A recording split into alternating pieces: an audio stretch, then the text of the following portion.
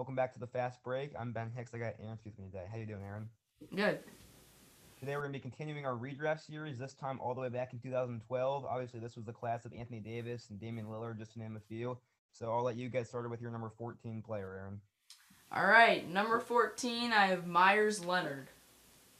All right, yep, definitely a solid pick. I think he was my number 15. I just left him out. He's really expanded his game. He's becoming more of a stretch four, stretch five player, taking a lot of threes this year. 14, I have Tomas Satoransky, a 6'7" point guard. I like his play style. Has never really been on a winning team, but he's a fun player to watch. He's a pretty good playmaker.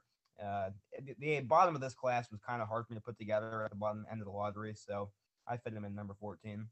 Yeah, I have Satoransky at 13. You're right, with these later classes, it's really hard to rank the bottom. Really, with all of them, the bottom is just kind of there's usually like 5 or 6 really good players and a couple role players, and some of them just aren't as good at the bottom. So I have Satoransky 13.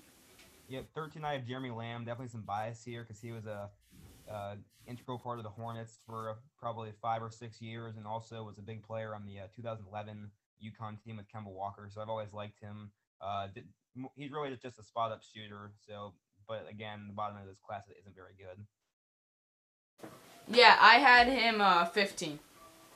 All right, moving on to 12 for you, Aaron. I have Harrison Barnes here. Wow, I have him higher, although I wanted to put him lower, but every list I looked at had him in the upper half of the draft. So I can see recently he's fallen off, but he still had a few seasons of 20 plus points per game. 12, I have Dion Waiters. Just from a fun factor, he was always a very fun player to Dion watch. Waiters. He was really when he was with the Heat. He was a few years ago. He was their best player, and they were really bad.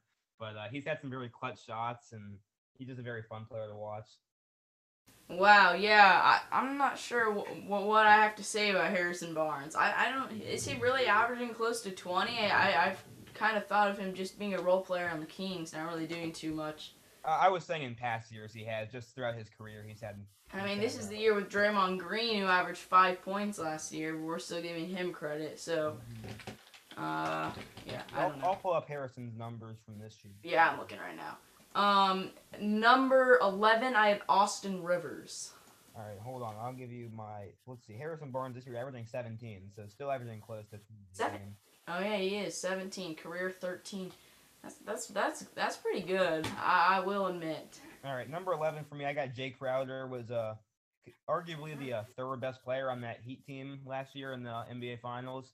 He's more of a scrappy guard forward. Not a great scorer, but he can get hot and shoot the ball from the outside a little bit. Pretty good defender. I think he fits well at 11. Yeah, Jay Crowder, I had one higher here at number 10. All right, for 10, I have Terrence Ross. I couldn't really tell you where he's at currently, but he was pretty good back with the Magic. He's a 3 and D player.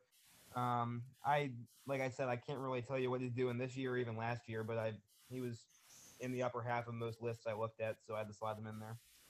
Yeah, I have him a couple slots higher. Number 9, I have Will Barton.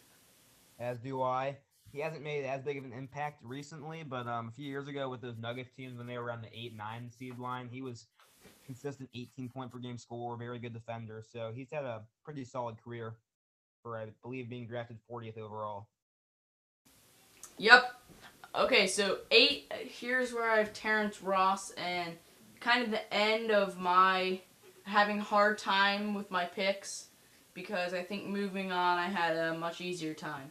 Yep, 8 for me is Austin Rivers. Not much to say about him. Another three point shooter, kind of similar to Steph Curry.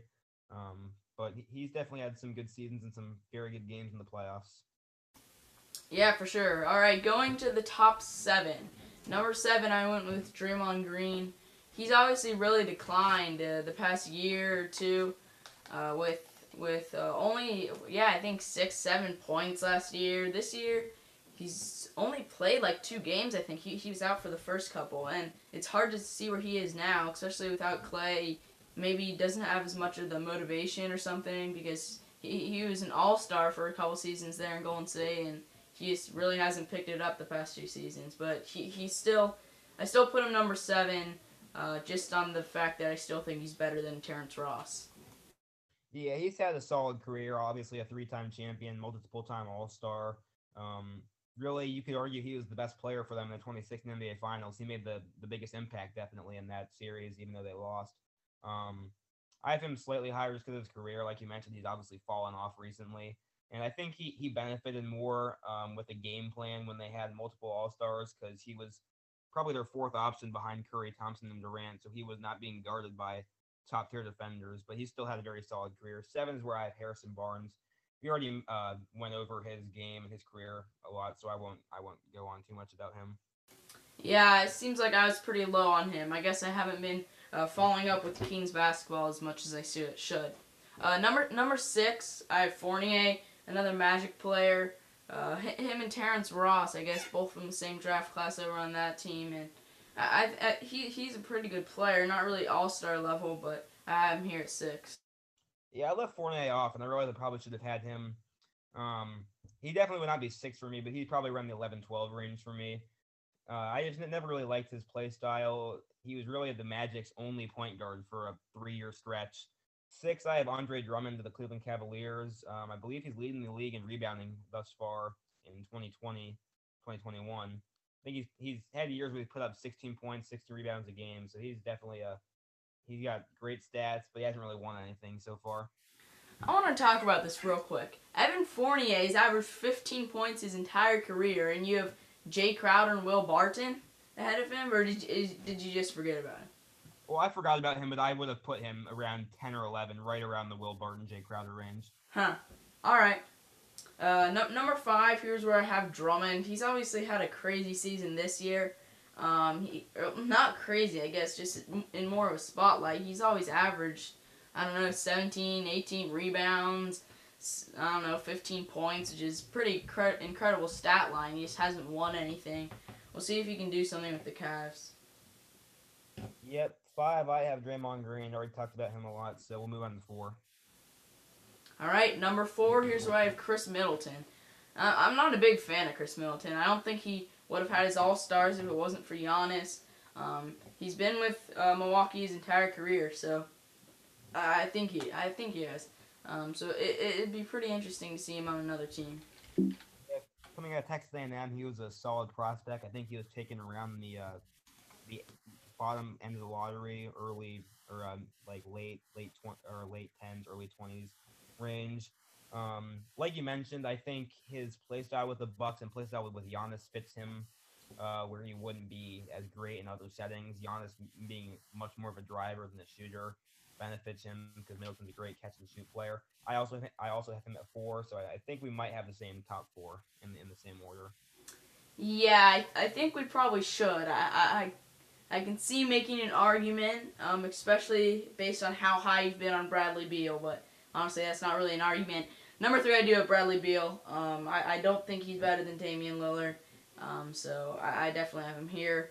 A lot better than Chris Middleton, in my opinion, though, although Beal was not an All-Star last year, despite 30 points a game, so I don't know about that. I have Beal here as well. He did get snubbed from the All-Star game last year.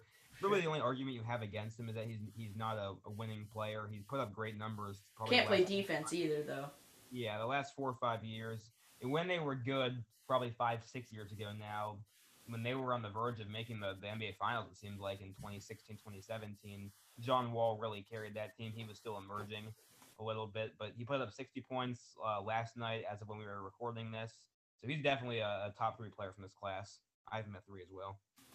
Yeah, we probably have the same top 2 here, obviously with Anthony Davis and Damian Lillard here. But I have Damian Lillard number 2, although he was my preseason MVP pick, and he's definitely not going to be MVP. I think Anthony Davis is a little bit better right now. Obviously, the championship last year has shown that he can win, although he was with LeBron James, so I'm not sure if we have to take some points off for that. I do just think he's better than Damian Lillard. I don't know if I would have said the same last year, but especially with the start of this year, I have Lillard number 2. Yep, I have Davis 1, Lillard 2 for the same reasons. Really, it just boiled down to his championship for me. He was with LeBron James, I still believe the greatest player in the world currently. But at times in the playoffs, he was number one option. He was taking the big shots, and he knocked him down multiple times. So I think he deserves the number one standing for this draft class. Yeah. All right, I think that's all we got for today. Next time we'll be back with 2011, which is arguably the most loaded draft class from this decade. So thanks for listening, and we'll see you next time.